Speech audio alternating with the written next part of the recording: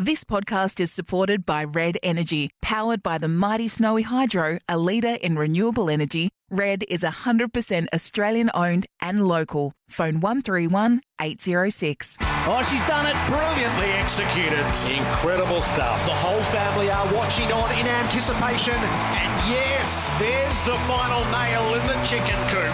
Dad's been promising to build for a decade. And don't the kids just love it? Coming in for the final turn. He's gone to the left, a little bit to the right. Dodged the hills hoist. Grass clippings flying in his wake. Precision mowing doesn't get any better than that. They've really set their sights high for this one. A pizza oven, water feature and a new deck, all by the end of lockdown. But is it too much too soon? Only time will tell. He's a do-it-yourself legend in the making. Welcome to the Sport of Gardening. Here's your hosts, Dale Vine and Jane Neal. And whether you're listening to us via podcast anytime you like or live on SEN Track and SEN around Australia on a Sunday morning, it is fantastic to have you checking with us here at the Sport of Gardening. I'm Jane Neal and I'm joined every week by landscaper and author now, Dale Vine. Of course, the book's going really well, Dale. Hello. Hello, yes, thank you. Well, I've bought plenty of them, Jane, and still reading them. So, no, it's good. I think it's getting a good response out there. I've heard some good feedback, so I'm a very happy man. You could, of course, grab it in all good bookstores. It's Dale Vine's Outdoor Reno Guide.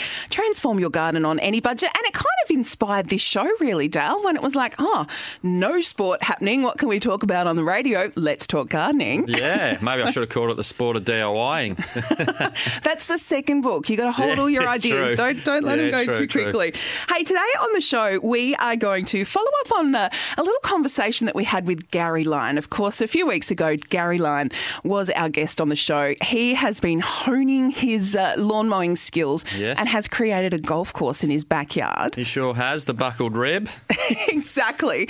I thought that we could, though, hear from someone who perhaps is working at a slightly higher level than Gary Lyon on his his ride-on mower. His name's Michael Clayton, and he is an internationally renowned golf course designer.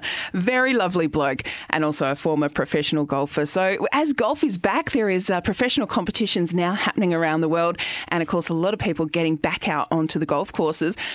And we're also going to catch up with someone from the cricket world. We have had a whole lot of people on the show who have taken up gardening or DIY during lockdown for COVID-19.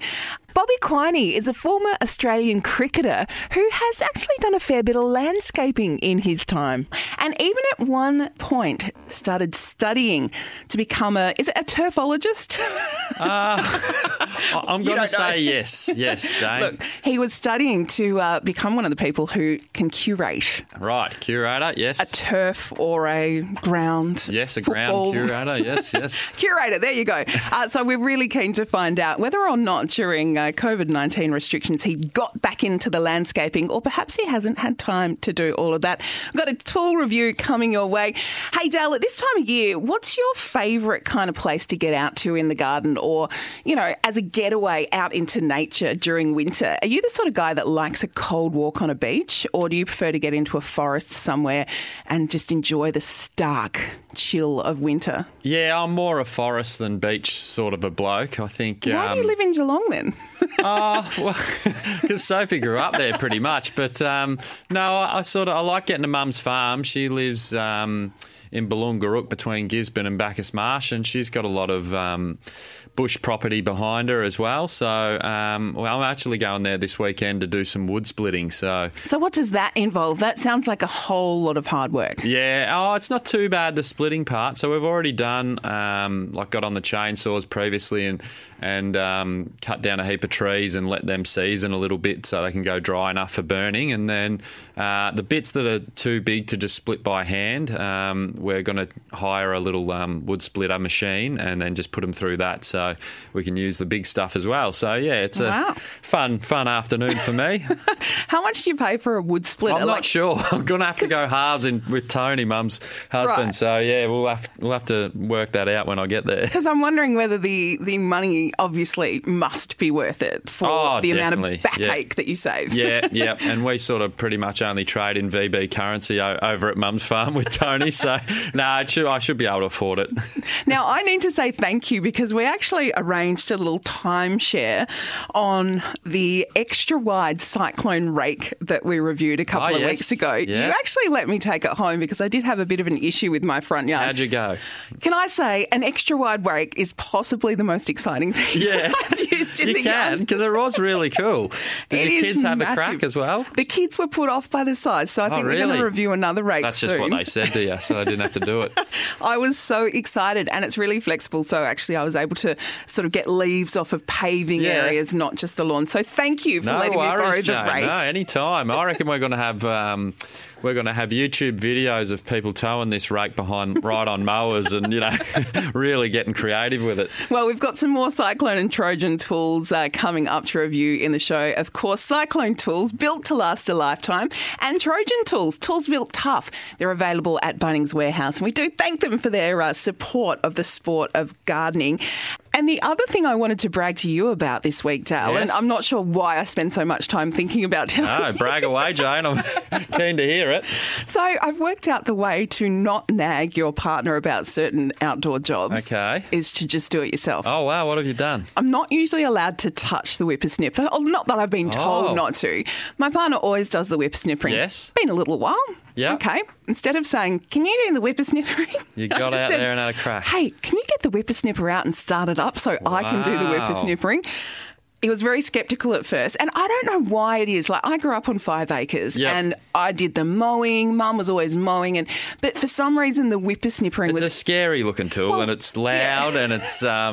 could take an eye out. Yeah, it flicks things around. It actually does flick stuff at your legs a fair bit, and you can get a good whack from a stone or something if it's hidden in there. Okay, so the perception that it was not something that, the young women of the family would do is probably justified by my old man. Yeah, no, well, I've got mates that don't want to do it because they're too sooky to get lots of rocks and stuff flung at their legs. So no, it's definitely a chore, whippersnipping. It's not a job I enjoy either. Well, I loved it. Did ya? Partner Simon has fired it up after a little bit of swearing and yeah. And it really was only grass, and we've got cooch and whatever. It's just getting out of control. There was something so satisfying about just carving through all of those lawn edges. Superhero swinging around an axe or something. Good on you. So there you go. I would say don't nag. Yep. Do it yourself. And I reckon I'll never have to do it again because I think he couldn't quite stand to see me doing it. It's like, oh, no. So that's my tip, ladies. Get out there and have a crack at some of these jobs. Have a crack at the whippersnipper. And if you are doing some whippersnippering and listening to the Sport of Gardening, I'd love to hear from you. In fact, let us know where you are listening from right around Australia. You can send an email to feedback@sportofgardening.com.au. And of course, if you've got a question for Dale or I, you can include that as well. But we would love to know what part of Australia you're in while you listen to the show, which of course we are doing thanks to Cyclone Tools, built to last a lifetime, Trojan Tools, built tough, available at Bunnings Warehouse, and thanks to Red Energy. Red Energy are powered by Snowy Hydro, a leader in renewable energy. You can switch to Aussie-owned Red Energy today. In just a moment, our ISO check-in for the week, we're going to catch up with cricketer Bobby Quiney. You're listening to the Sport of Gardening for Cyclone Tools, built to last a lifetime. Trojan, tools built tough, only at Bunnings Warehouse. And Red Energy, owned by Snowy Hydro, a renewable energy leader. And you are listening to The Sport of Gardening. Thanks to our sponsors, Red Energy. They're owned by Snowy Hydro and a renewable energy leader. And we check in with a sports person every week here on The Sport of Gardening, of course, which started during ISO when a whole lot of sports people just started gardening, getting into the DIY because there was not really that much to do. But we're finding that a lot of people have enjoyed that time with more of a chance to get into the garden. So we're just going to keep chatting to people, Dale Vine. Absolutely, Jane. It's an official sport now. It's done now, so no need to explain it. Yeah, we'll make our run for the Olympics at some point in the future. Now, we have checked in with a whole lot of great guests over the last few weeks. So if you have missed some of our ISO chats, everyone from Sandy Roberts to Kevin Sheedy to Tim Watson, Gary Lyon, head to the podcast of The Sport of Gardening and you can catch up on former episodes. But today, it is a pleasure to welcome to the the show, a former Australian cricketer, left-handed batsman, right-arm medium-pace bowler. He played for the Vic Bushrangers, the Melbourne Stars. He went overseas and even played for teams like the Rajasthan Royals. It's welcome to the sport of gardening, Bobby Quiney. Hello. Hey Jane, hey Dale, how you going? G'day, Sport of mate. Gardening, you've got some massive names there. You've done well there. Seems like this has really taken off. There's so many people, though, that you just know as big sort of sports stars who secretly have this passion for gardening. Are you one of those people, Bobby? Yeah, well, it's funny, as you mentioned, through this isolation period, two things happened. Dogs got walked a hell of a lot, and also people's gardens got cleaned up a fair bit too. So, and yeah, well, I come from a bit of a garden background in terms of part of my transition with cricket was to involve myself with the garden maintenance business that I struck up with fellow cricketers Peter Hanscom and Dan Christian. Peter Hanscom ended up playing a few more games for Australia and didn't want to get his hands dirty, so he stayed off the tools. But Dan was definitely he dived deep into the business, and we're going well there for a while. I guess some not high priority jobs, a couple of weeding jobs and just a short back and sides for some lawns, but did it for about 4 or 5 years and really got into it, so enjoyed it. Ripper. And was that because you were always conscious of, having a backup when your cricketing career finished, or was that because you have a lot of time off and you really do need something else to do? No, it was more being conscious of it. My dad was really big into his garden. My sister, she loves her garden as well. It was probably something I neglected in my backyard and front yard. So once I got involved, I absolutely loved it. But it did get to the stage where working with so many other people's gardens and lawns, you get home and you walk, just before you walk in the front door, it's like, I should be watering or sea soling the gardenias here. I need to feed the lawn here. It's like, I'll do it next week, and then I'll do it next week, and it just never eventuates. So sometimes it's detrimental to your own lawn, but that's all right. I enjoy it nevertheless. Yeah, mate, I just heard Jane on the intro there claim that you were a left-handed batter and a right-handed bowler. What's the technical term of that? A lefty-righty or something? What hand do you... Lefty-righty. I actually think I think it's more normal than people think. Yeah, right. Just like the way people bat. Yeah, we were always told as a youngster, your dominant hand is your top hand with batting, which as a left-hander is my right hand. I hope I haven't confused the crossover people there. No. But, I'm lost. Yeah, that's fine. I usually lose a lot of people at this stage now as well. So I think it's more common than you think, but I think a lot of people they're either left or right in both. But yeah, it's a bit broader than that. Yeah, right. So what hand do you hold your secateurs in then?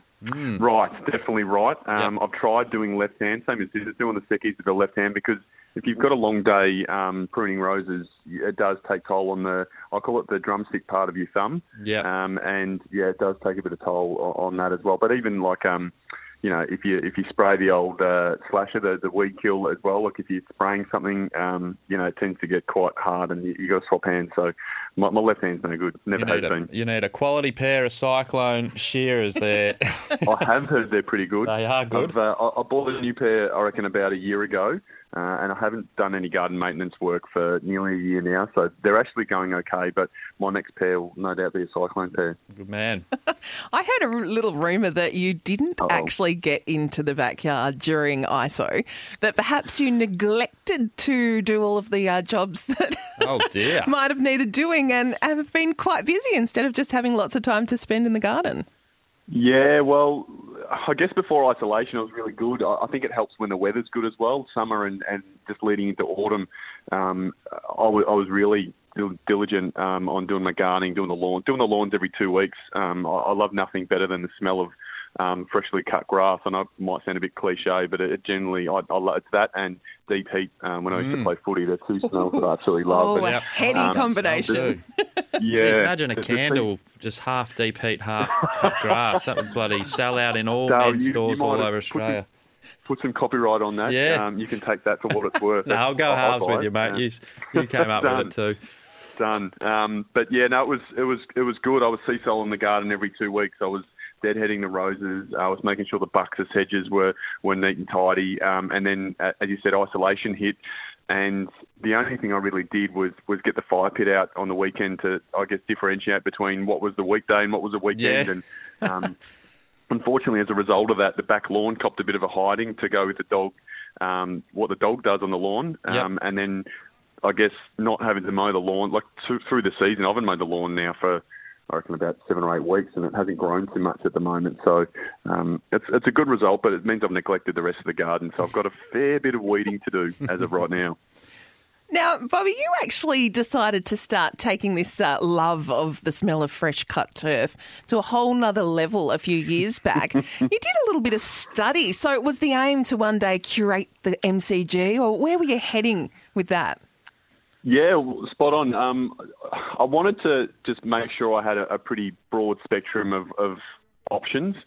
So garden maintenance was the start. I was dealing with a friend who was doing curating around the suburbs as well, and I'll jump on the roller every now and then, and hope to get to the stage where I could get some fair tutelage. I know the basics really with cricket wickets. Obviously been playing on them for about 15, 20 years, but to go to the next level and to do things, why you would spray a certain thing, a chemical at a certain time, what happens, through different periods of the seasons as well. So I did a sport turf management course, or was doing it at Holmes Glen in Glen Waverley, which was fine. The only thing I guess I found a little bit uneasy was I'd walk into the room and I would have generally been probably double the age of 90% of the people in the class. So I was a bit of a father figure for a few there, but it was enjoyable to learn. I mean, I was so intimidated to try and learn all the plant names. You got to, the genus, the Latin names, all that sort of stuff. And I just went, you're kidding me. Like, you just give me the common name and I'll run with that. But it actually worked, obviously, the continuity, and I got the hang of it. But unfortunately, there's a few that's got lost in translation now. Yeah. Hey, mate, I've got a bloke that I do a bit of work with fairly often who used to be a pretty good greens curator and stuff. And what's the name of there's a real specific, really dark coloured soil that they use for under cricket wickets. It's real clay-based, I think, but it's worth a fortune to actually buy, a square metre of it compared to what you'd buy for your garden. Mary Creek soil? I'd assume that's probably what it is, yeah. But I think it's Mary Creek. They've used Mary Creek for quite a while now, and they're actually, I think they've got some new soil. I'm not sure what it's called now, to keep the warmth, particularly in Melbourne, in the southern states. So over at WA, what have they got? They've got the multiple varieties of cooch, but the soil they use is different than they'd use over here, because they don't need to keep the warmth there. They've already got it naturally with their climate. But yeah, Mary Creek's always one that's been used in Melbourne for the time being, and it costs a fair bit. Yeah, obviously it's got to dry out enough to get a good bounce on there, and also absorb enough moisture to let something grow. So yeah, correct. Pretty specific. Yeah, correct. Especially when you don't get the sun, like I said before.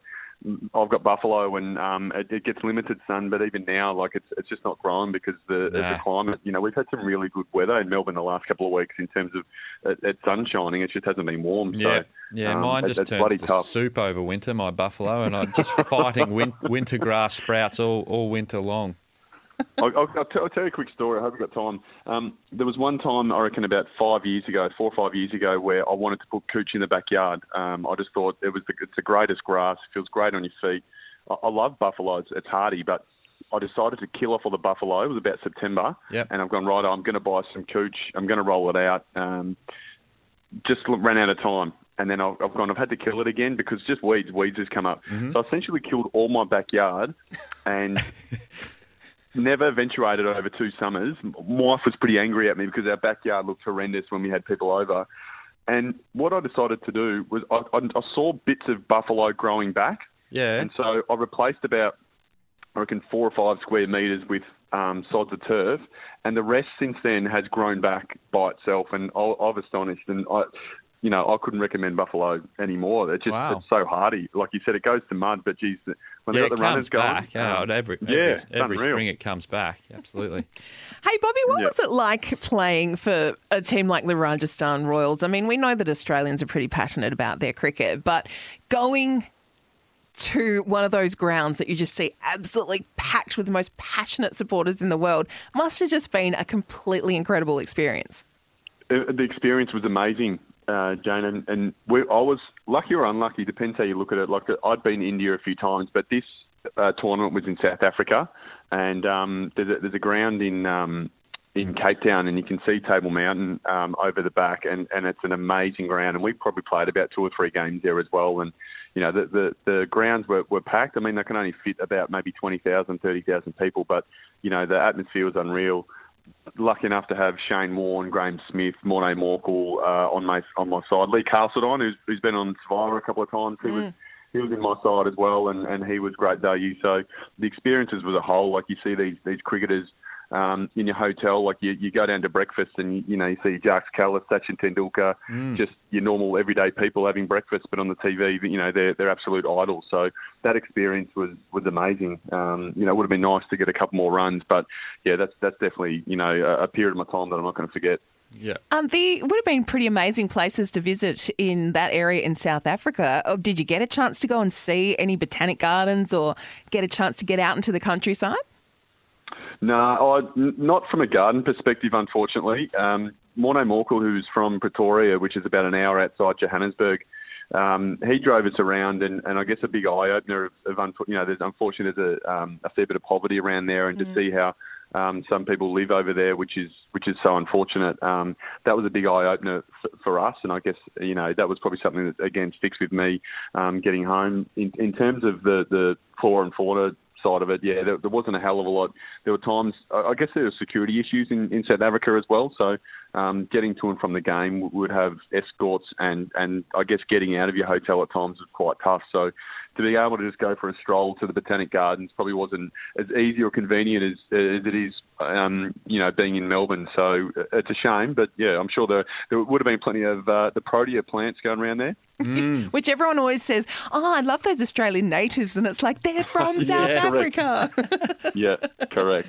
Hey, what's They're the a great next plant, though. They are. What's the next job on the list for you with the home? Like, you've obviously not really done anything incredible during ISO. You haven't built a pizza oven or redone the entire lawn. But what's the next thing on the list for the home DIY or the landscaping? Yeah, I really want to weed all the garden beds and compost the soil. And as boring as that sounds, the soil is so important. A lot of people leave their soils, they become water repellent, and then they wonder why, their plants are dying off for no reason. So that's one of those ones I've been putting off not very long, for about 2 or 3 months. And yeah, I've got to do it sooner rather than later. So look after the camellias that have been flowering now, which is the perfect time for them. And I've got a couple of gardenias that are struggling and need to revive them too. But I've actually got some agaves that I picked up from a job that the client said they didn't want. Some freebies? Yeah, correct. But I'm not really allowed to have them here because they don't go with everything else, apparently. Yeah, and, you've been told. If anyone wants a couple of agaves that are probably like medium size, just chuck them on the nature strip, mate. They'll be gone in 10 minutes. Oh, is that easy? Yeah, really? yeah, absolutely. My garden, All right. Bobby, is filled with things from the hard rubbish. I was actually cruising around a while ago and someone had thrown out this giant clump of clivias, which if you go to your garden centre, they're like 12 to 15, 20 bucks each. So I've just knocked on the door and gone, do you mind if I take those? I've potted them up, and now after 3 years, I reckon I've got about $500 worth of clivias in my garden. They're so good, aren't they? And I'm glad you said clivia because I've always called them clivias. Yeah, right. I don't know. I'm South Australian, so that could be different. Yeah. It depends. No, which one? Because I've heard other people, and then I think I might have Googled it. You know when you can Google pronunciation? Yeah, you have to play the video on YouTube to hear them say it. Oh, dear. But they're good, they do, and they obviously work well in clumps too, which you've obviously, sorted out, and now you can sell them again, can't you? Oh, look, I'm just going to give them away as Christmas presents, so if you get a plant from me... You're a good egg, Joan. Yeah, no, she's selling them, don't worry about that. Spare cash. Yeah. And so what does your garden actually look like? Just give us a glimpse. If the certain plants aren't allowed in, what is the general style of your place?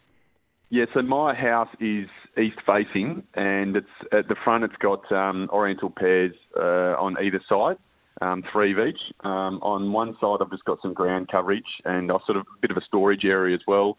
In the middle I've got a little Maria hedge, triangle Maria hedge with an olive tree in the middle. Mm-hmm. and a random agave in a bowl. And not for long, and then the front of it, yeah. And then at the front there's a lavender hedge that is underneath a row of roses. azaleas on the north side fence, and some gardenias and camellias by the bay window. Cool. So that's the front, which is probably more the pride and joy and the, as you know, the facade and the presentation piece. But the back gets a bit messy. It's just pretty simple. It's actually got some Michaela magnolias, which have only worked out probably a couple of years after I got them what they were, and they're beautiful. But I've worked out one grows beautifully, and the other one has taken a long time to grow. So I've got a bit of a lopsided set up there with some buxus hedges along the deck, and 3 roses near some windows. So the roses were fantastic this year for some reason. But that's pretty much my back and front yard. Sounds nice and formal, very formal by the sound of it. Yeah, as formal as it can be. Yeah, well, yeah, it is. Yeah, I mean, presentation's a big thing, as you would have worked out. My wife's pretty house proud, and it's always good to look nice when people walk past, and especially when people coming over. That's probably when I do need to mow the lawns and give the garden a bit of a trim. So we haven't had that. That's probably why we haven't had people over. So that's probably why I've neglected it. True. Yeah, why bother doing your yard for yourself?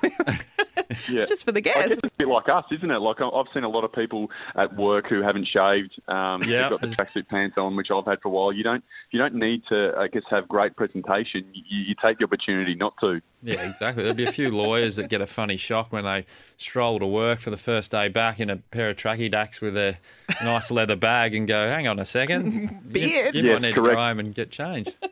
Or the even bigger shock when they put their suit pants on for the first time in 3 months and go, oh, hang on, these don't fit me at the moment. Oh, very true. Actually, I was going to ask, we're going to chat with Mike Clayton on the show as well, but I've heard a rumour that if you put on a little bit of extra weight, it can really change your bowling action or your golf swing. Is that something you've encountered in your career, Bobby? It can change your bowling action, that's for sure, or your run up at least, because your run up gets shorter and shorter because you're not as fit. But they say that I think it's like 7 times your body weight goes through your body when you land and bowl. So the heavier you are, you can bowl potentially a bit quicker, but you're reliant on things like shoulder power. But the bigger you are, you tend to want to bowl less and just bat and not run, really. At the old school cricketer, really. Yeah. Geez, I was bloody quick on the bowling arm action when I was in primary school, Jane, and then my arm would fall off if I literally tried to bowl fast now. I reckon my shoulders are shot. I don't know if they'd hang on. They'd probably just end up with an arm and a ball coming at you as a batsman. Yeah, I'm exactly the same as you, Dale. The first 2 or 3 times you bowl a ball when you haven't done it for a while, and all the pins and needles and blood rushes at the end of your fingers. And you just say, I don't want it anymore. Well, Bobby, it's been a pleasure to chat with you. It's always great to speak to someone who's not only a wonderful sports person, but has had a hand in the landscaping business as well, and obviously a very proud gardener yourself. So thank you so much for your time. Thanks, Jane and Dale, and thanks most importantly for making me get back out in the garden, because I'm going to have to do it in the next weekend to sort my garden out. So thank you very much for the reminder, and it's been great to be on the show. Good on you, and mate. Just chuck those plants you don't want on the nature strip, and I'll be around. Yeah, Jane will be around there. If I find out where you live and you're selling them, I'll want a cut of them. Yeah. You'll get enough out of our candle business anyway, mate, so you won't have to stress about that. Well played. Bobby Quiney there, yes, former Australian cricketer and a very nice guy. And I do love that idea. Deep heat, freshly cut turf in a candle, man candle, Dale. Oh, mate, we could sell that out within moments of launching. If anyone is listening who is in the candle manufacturing business, we would love to have the Sport of Gardening official candle, wouldn't we, Dale? I do know a good little candle maker in Geelong, so I might hit her up. A candlestick maker? Candlestick maker, yeah. There's an old poem in that. And a baker, yeah. Hey, stay with us on the show because we have a tool review coming up in just a moment from Dale, and we are going to talk golf course design with Mike Clayton, internationally renowned golf course designer and former pro golfer as well. And hey, if you're about to chuck the clubs in the back of the car and head out for a round, hope the weather's good in whatever part of Australia you are listening to us from. And this is the Sport of Gardening. It is all thanks to Red Energy. They're owned by Snowy Hydro, a renewable energy leader, and thanks to Cyclone Tools, built to last a lifetime, available at Bunnings Warehouse and leading hardware retailers. And Dale's going to put some of those tools through their paces in just a moment. You're listening to The Sport of Gardening with Dale Vine and Jane Neal. And we hope you're getting the chance to get out into the garden or perhaps get a DIY job done that's been on the to-do list for a little while. I'm Jane Neal. Dale Vine is with me and ready to put some of our wonderful Cyclone and Trojan tools to the test. Of course, they're sponsoring The Sport of Gardening. So, Dale, you've got a beautiful little grab bag full of tools. Yes, always. I've got a nice little bag today, and I've actually got 3 Cyclone products today to talk about. The first one is a 2 kilogram polished axe. So this has got a fiberglass handle, so it's nice and light in the handle, but obviously the head's got 2 kilograms worth of weight that you can slam down into a piece of wood and split open. And I actually got Sophie on this one this week. Nice. Not by choice. She was left at home with a fire to keep going for the day while I went to work. And, Dale, you hadn't filled the firebox. No, I gave her plenty of big things to keep it going, but she let it die out a bit where she had to get it started a little bit again. So she needed some smaller stuff. So bit of kindling. Yeah, so she took one of the bigger pieces outside and got the new axe, and she's just split it up into a few smaller bits, and she said it was really easy and she quite enjoyed it. So there you go. I might have her out there on the axe more often, I think. It's because it was a shiny new axe. That's right, yeah. Really nice axe. The sharper they are, the better they work as well. So this one was a ripper. And you always like the weight of a tool, so I do, how did it feel? Yeah, 2 kilograms is more than enough just to split those average logs that you get delivered. So if you're getting into the bigger stuff, you might want a log splitter, but this is a ripper and highly rated. The other little tool that I took home this week was the post hole pincers. So these, if you can imagine, one of those shovels where it comes in 2 parts and then it's bolted together down at the head. So you can actually open it up with 2 handles, slam it into the ground, and then pull the handles apart, and that clamps the dirt so you can pull it out of the hole. So, you know, when you're digging a hole, Jane, you dug plenty of holes. I do like to dig a hole, Dale. That once you start digging the hole, that there's a lot of dirt that stays in the bottom of the hole that you've got to clean out as well. Oh, so there is an option other than reaching into the hole with your hand. These pincer shovels, these go down there and clamp that dirt, and so as you lift up, you've got the dirt as well. So then you just put the handles back together and the dirt gets released. So they're really handy at creating a nice clean hole. And the best thing about them as well is you can do a nice pot size hole really quickly if you're planting up too. So you can just slam it in the ground, clamp it, and then it's pretty much perfect for a 14 centimetre pot. Yeah, so for someone like me who's got all day to just stuff around in the garden, it's different. But for you, like if you're doing a job where it's, okay, we've got 100 small pots to plant out of, say, grasses or something, for every 30 seconds to a minute you can save on that, it really is a time saver. And absolutely, and less mess too. So these are perfect for planting out, the pincers. So I love that one. And the other one, which I've never owned before, but now I've got one, is one of my trusted favourite tools, is the multi-purpose shovel. So this is a really big wide shovel. It's all what would the product be? It'd be UV stabilised PVC, I guess. So it's really lightweight. It's great for shoveling mulch because it's another light thing. Crush rock even.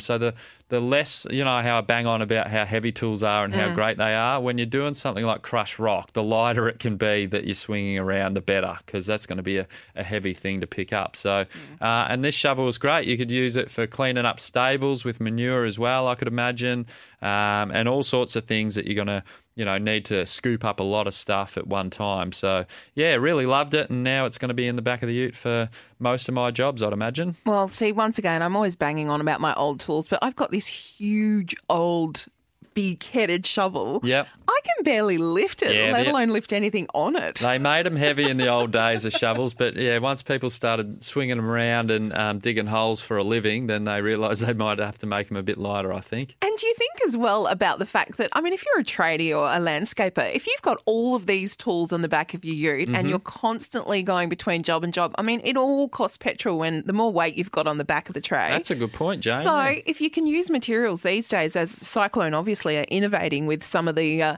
alternatives to just using a big, heavy shovel, then it's obviously going to help with less load and just really. I never thought of that. I'm saving on fuel as I cruise around with the Cyclone tools. I love it. Although the other heavy tools that you love are probably countering. Yeah, all the money I save on fuel, I'll go and buy more tools anyway. So, the Cyclone wins in the end, which is great. Fantastic. I think you're going to have to do some proper fencing or something, Dale, because last week you spoke about the shovel that you could use to dig the holes, and now you've got the nice pincer grip ones. That's it, yeah. I'm going to have to just take on jobs I don't even normally do just because I got the tools. Oh, well, in just a moment, we are going to be talking golf course design. But, of course, if you've heard about the tools we've been talking about on the show and you want to get your hands on some of them, head to Bunnings. Cyclone Tools make premium gardening products and have been the choice of garden landscapers for over 100 years. And they're available at Bunnings Warehouse and leading hardware retailers. If you don't own a pair of Cyclone post-hole pincers, you haven't lived, Jane. You're listening to The Sport of Gardening with Dale Vine and Jane Neal. And you're on The Sport of Gardening, and we are doing it all thanks to Red Energy. Of course, they are powered by Snowy Hydro, a renewable energy leader. Now, a couple of weeks ago on the show, we actually caught up with Gary Lyondale, who is not only a master mower, but during isolation had actually created his own golf course in the backyard. Yeah, he has. He did say it was more the sake that he just put the mower level down a few notches to make it, but he was pretty excited about it. I think he started something, and I reckon this course will be developed over the years. Absolutely. So I thought we'd get an expert in to have a chat with us. Of course, a professional golfer and now internationally renowned golf course designer, Mike Clayton joins us. G'day, Mike. Thanks for being on The Sport of Gardening. Thanks, Jane. Now, did you have a really tough time during the COVID-19 lockdown when you weren't allowed on golf courses, or did you have like a sneaky property somewhere that you were still able to play? No, I didn't. We came into the beach house, which is about a minute down the road from St Andrews Beach Golf Course, so it was kind of frustrating not to be able to play, but missed the people I played with more than I missed playing the game. So it's the social aspect of it that is really just such a key driver, isn't it? Yeah, it is. I've played so much golf, I can give up golf for 2 months. I mean, lots of my friends who live in the other hemisphere don't play for 4 months a year. They can't play because of the snow and the weather, so not playing for 2 months is hardly onerous, really. You are a big golfer, obviously, but do you reckon that helps you in designing golf courses and things as well? Because you know what would be challenging and what would be good to incorporate into a hole to add a little bit of interest and stuff for the more professional golfers as well? No, I think that's a big mistake, is thinking that good players know anything about golf course design. Some of them do. Shot down. The best architects in the world now are all very middle-range handicap players. Guys like Gil Hansen, Tom Doak, Mike DeVries, who are great architects. Mike did Kate Wickham, Tom and I did Bunboogle together. Gil's about to redo Royal Sydney. They're all kind of really average players, but who understand how to build beautiful work. You don't necessarily need to be a good player at all to be a great architect. So, Mike, if you had someone contact you now and say, look, we've got this land, I mean, you work internationally all over the world. If you had someone come to you and say, we want to design a course, how many years? I mean, it's probably hard to say, but like, it's not a short process. Is this something that is years then from the first initial ideas to the fruition and seeing a course opened? Wow, it depends. I mean, we've had jobs that have taken 20 years to get going. Wow. We had a job in China where we got a call in March and we'd started in September and finished within a year. Every job's completely different. Yeah, right. So much of it depends on permitting. In America, we had a job where we asked the club about trees and taking down trees. They said, what process you had to go through with local council? And they looked at me like, it's our property, we do what we want with it. Oh, right. Whereas you go to Sydney and you want to pull down a tea tree. Yep. And it's just torture to get one tree out. Now, you're pretty passionate, aren't you, Mike? I know that you've got a thing about native Australian species planting out a golf course. What do you lean towards? What do you really think is the future of golf course design in Australia? Well, you need to go back to the past. The past was, I guess, when we arrived, we thought there were people who thought rabbits were a good idea and foxes and kikuyu. And unsurprisingly, English just thought it was probably a pretty miserable, hot, dusty place, and they'd make it feel like home. So we imported European trees. Yep. And I guess, in the 60s, it seemed like people had realised that probably wasn't a great idea. Yep. But then we had the fad of Australian natives, so it was okay to drag over ficifolias from Margaret River and plant them in Melbourne, and lemon centre gums and spotted gums, and just import everything, as though it was okay to bring something from anywhere in the country and plonk it in Melbourne. And Melbourne's 600 kilometres further from Perth than London is from Moscow, and no one's planting trees in London from Moscow and claiming they're natives. Yeah. But I would hope that within 50 or 100 years, all of the best golf courses in Melbourne were planted out solely with trees, and in the case of the Sandbelt, the low-growing heathland plants that were growing there in 1770. The worst thing that golf did was import tea tree. Yeah. It's a horrendous plant in terms of how it smothers out all the great stuff. I've played Anglesea Course a heap of times, and it's just full of Melaleuca and tea tree, and it is. It's terrible to play from underneath because it drops so much stuff, and you just can't hit a ball. So I hear you. Now, Mike, what were you planning to do in 2020, and how much have your plans been changed by, of course, international travel bans at the moment? Are you working from home and able to continue designing, or has it really thrown a spanner in the works? I was supposed to be caddying for a kid called Lucas Michelle, who's a member at Metropolitan where I play, who won the US Mid Amateur, which got him an exemption to the US Masters and the US Open. So they were obviously both postponed. So I was going to be in New York doing that, then spending 2 weeks with my design partner, Mike DeVries, in Michigan. And then we were going to go to London, where we had 2 jobs, one in London, one in Dublin. So that's just all off until next year, hopefully.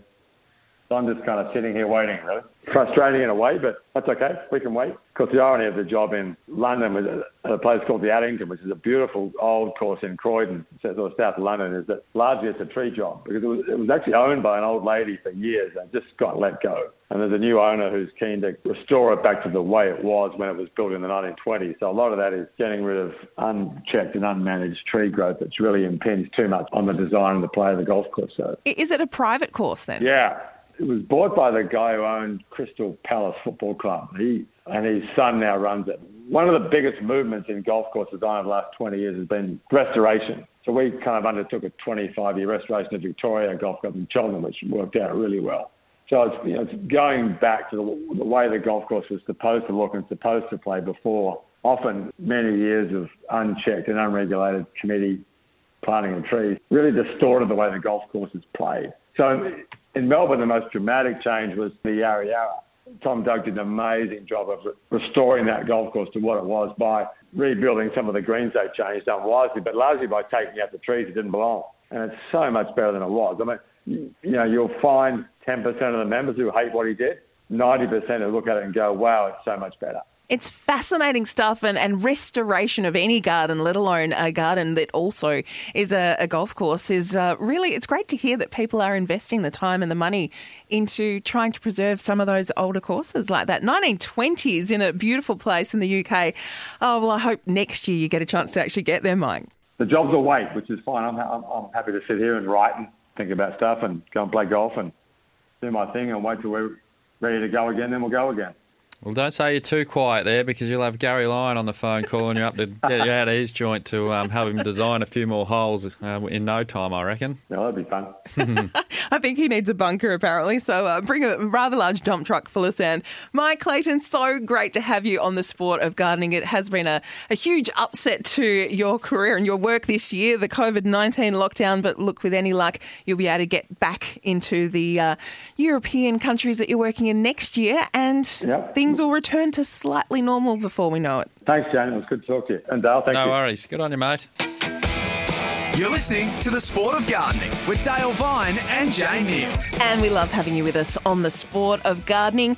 Dale Vine is with me. And, of course, you're always welcome to ask a question on the show. You can email feedback@sportofgardening.com.au, or you can head to Dale's Instagram @VineyD. And don't forget, Dale's got the book. I'm always going to plug it, Dale, because whenever I lift up your book, you sort of look at me like, oh, I can't believe I did a book.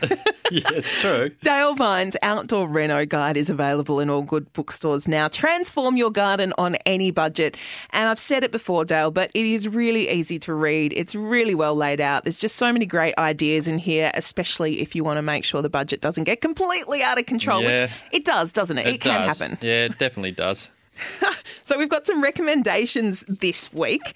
Who are you recommending on the Sport of Gardening this week, Dale? I'm recommending a place I haven't even been to yet, Jane, but I'm dying to get to. Oh, is this a word of mouth recommendation that you're keen on? I stumbled upon their account on Instagram and just started looking at all their beautiful stuff, and I cannot wait to get up there. But it's in Strathmerton, which is in Victoria, so it's on the Murray River, on the Murray Valley Highway, and that's on your way to like Yarrawonga, sort of across from Shepparton sort of area. So I don't know, what would that be from Melbourne? Maybe about a couple of hours. Yeah, 2 hours, 3 hours from me in Geelong. So, and it's called Cactus Country. So they're open 7 days a week from 9 till 5, and they look like they would have the biggest cactus collection, I'd say, nearly in Australia. So, wow. They've got things the size of gum trees out there, cactus, and they'd obviously sell as well if you were really interested in cacti, which a lot of people are for indoor plants as well these days. So,